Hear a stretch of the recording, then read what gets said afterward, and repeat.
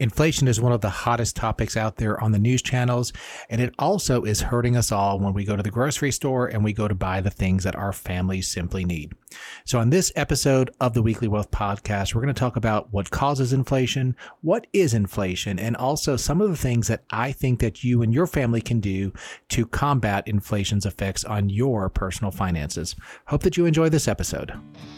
This is the Weekly Wealth Podcast with certified financial planner David Chuddick, where we discuss the wealth-building mindsets and tactics that can help you to build and maintain wealth for you, your family, and your business. So before we get started with talking about inflation today, I have some exciting news, and I'd love if you would check out our new and updated website, www.weeklywealthpodcast.com. Couple items of interest. So if you click on the follow button, it's in the top right-hand corner. That'll help you to follow our show on all the major podcast platforms. That way you'll get notified when new episodes come out. And also, if you click on the contact button, that'll take you to my schedule, and you can schedule your 30-minute call where we can talk about your financial hopes, your financial dreams, and some of the other 30,000-foot level aspects of your financial situation. And we can even discuss if you have any next financial steps. So check out our website, www.weeklywealthpodcast.com, and let us know what you think. And hey, if you click on the microphone button, you can leave us a message. So leave us a verbal message and let us know what other podcast topics you would like for us to cover in future episodes. Okay, so let's jump into inflation. So what is inflation? Well, inflation, really simply stated, is the general increase in the prices of goods and services over time. So you've noticed it, I've noticed it, and everybody's noticed that things just simply cost more lately. So let me give you some examples. So according to usinflationcalculator.com, back in 1980, a dozen eggs cost 84 cents. Back in 1990, a dozen eggs cost $1.01. Moving forward to 2000, a dozen eggs actually went down to 91 cents. 2010, $1.66. In 2020, $1.51. And then in 2022, we were up to $2.86. Let's look at bacon, because who doesn't love bacon? So back in 1980, pound of bacon was $1.46. That jump into the 1990, $2.12. In 2000, it was $3.03. Let's jump forward to 2020, $5.58. And then 2022, bacon was all the way up to $7.31. So as we can see, things tend to rise in price, and that's just the mere definition of inflation. So what causes inflation? Economists refer to one of these causes of inflation as demand pull inflation. And basically, this is the old supply and demand conundrum. So when there's a bigger demand for the supply of goods and services, that simply causes the prices of those goods or services to increase. Another cause of inflation is money supply inflation. And basically, when the government puts more money in circulation, that reduces the money's value and purchasing power. So when the central bank puts more money in circulation, like maybe during the stimulus times of COVID, that causes prices of everything to increase, even though we all have some more money in our pockets. And the last type of inflation that we're going to discuss on this week's episode of the Weekly Wealth Podcast is called cost push inflation. And really simply put, what this means is when the underlying costs of producing a product and service increase, that's going to ultimately increase the cost of the product. So if wages increase significantly, that's probably going to increase the cost of the end product. If, let's say, oil is costing more for a factory to have their supplies delivered, that is going to increase the cost of the end product.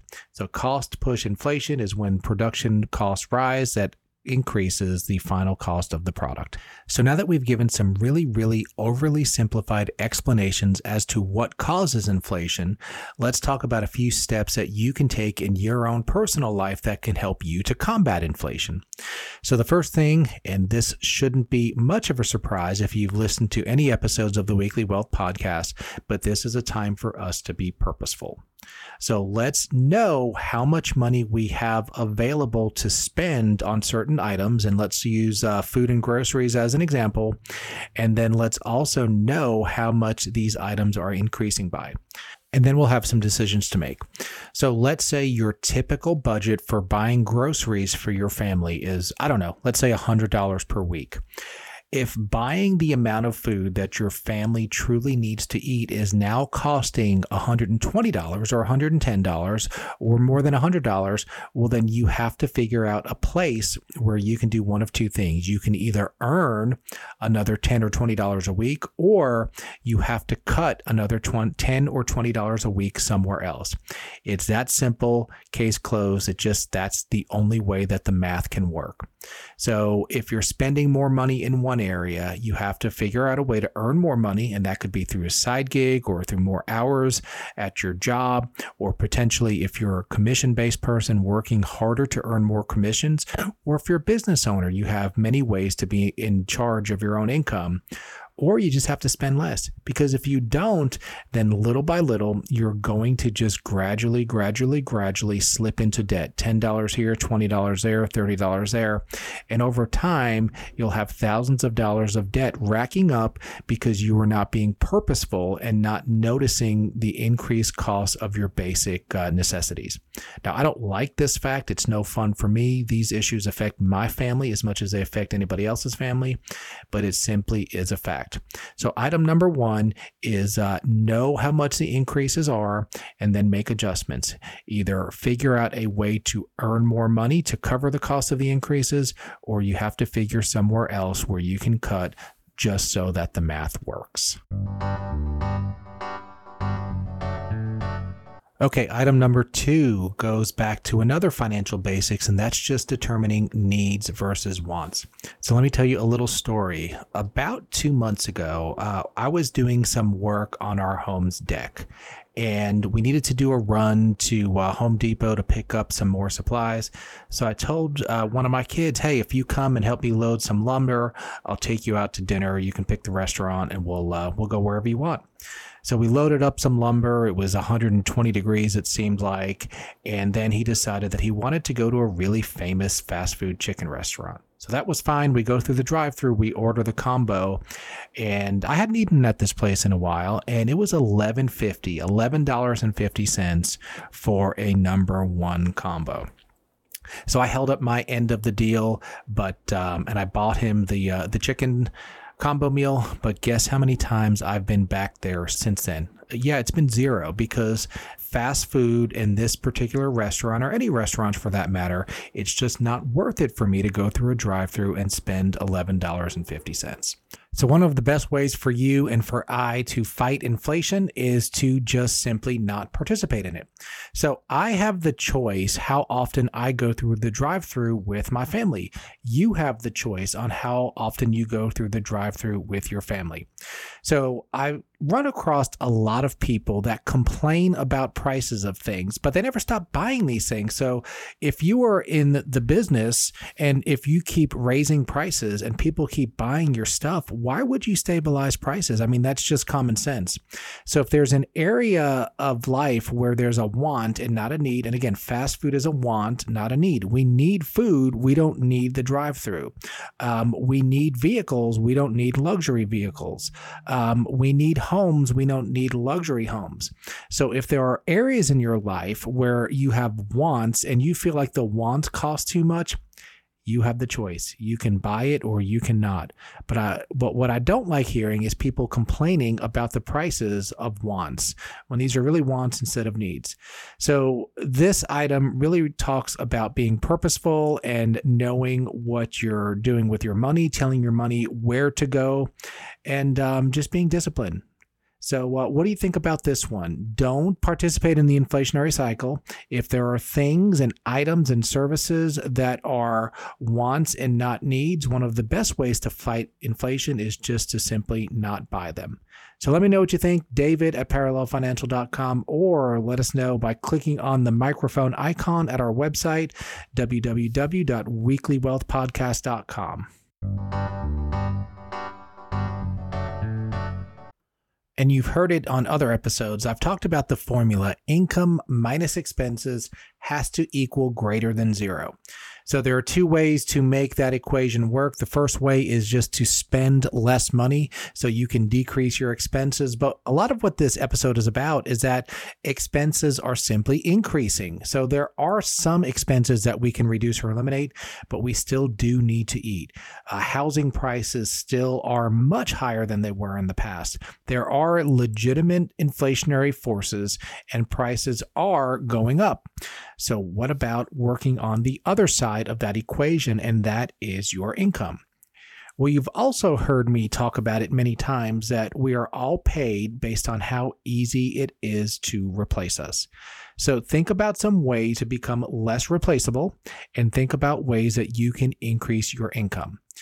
So it used to be that your parents and your great-grandparents, they worked at one job for their entire career, and then they retired from that job and they had a pension. Well, that's just not how things work anymore.